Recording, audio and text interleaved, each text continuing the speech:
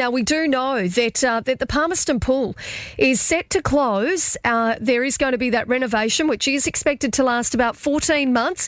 Good news once it reopens, but it is going to leave a number of swimmers, well, without somewhere to swim in the rural area. We know the rural area already doesn't have a pool that's accessible, but then obviously in Palmerston also.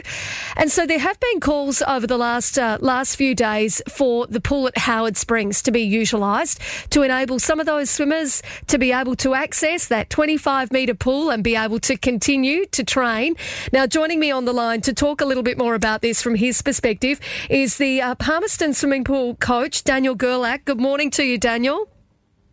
Good morning, Katie. Now, Daniel, just talk us through what the situation is at the moment from your perspective as someone who obviously would ordinarily be coaching out at the pool in Palmerston.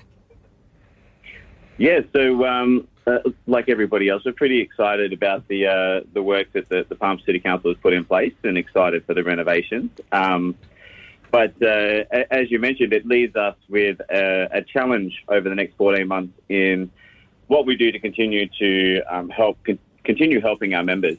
As there are a few events they've got coming up over the next 12 months particularly. And,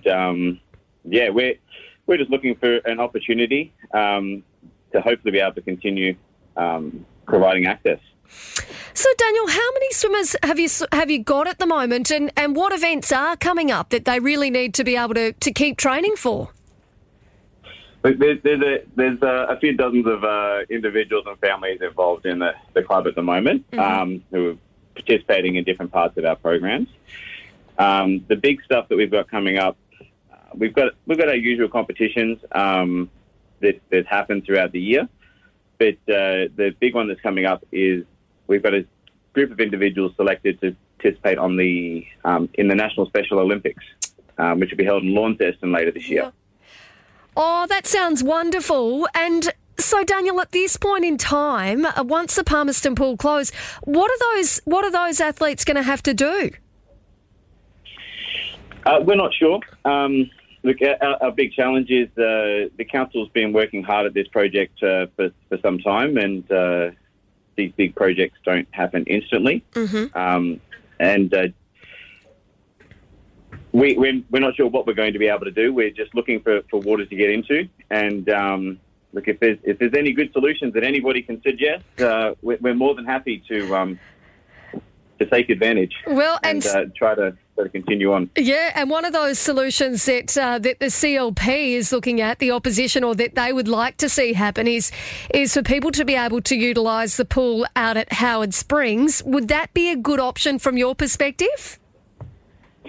Look, anything that's 25 metres is a great option for us. Obviously, the location is fairly accessible in terms of its position within the Greater Darwin framework and Palmerston.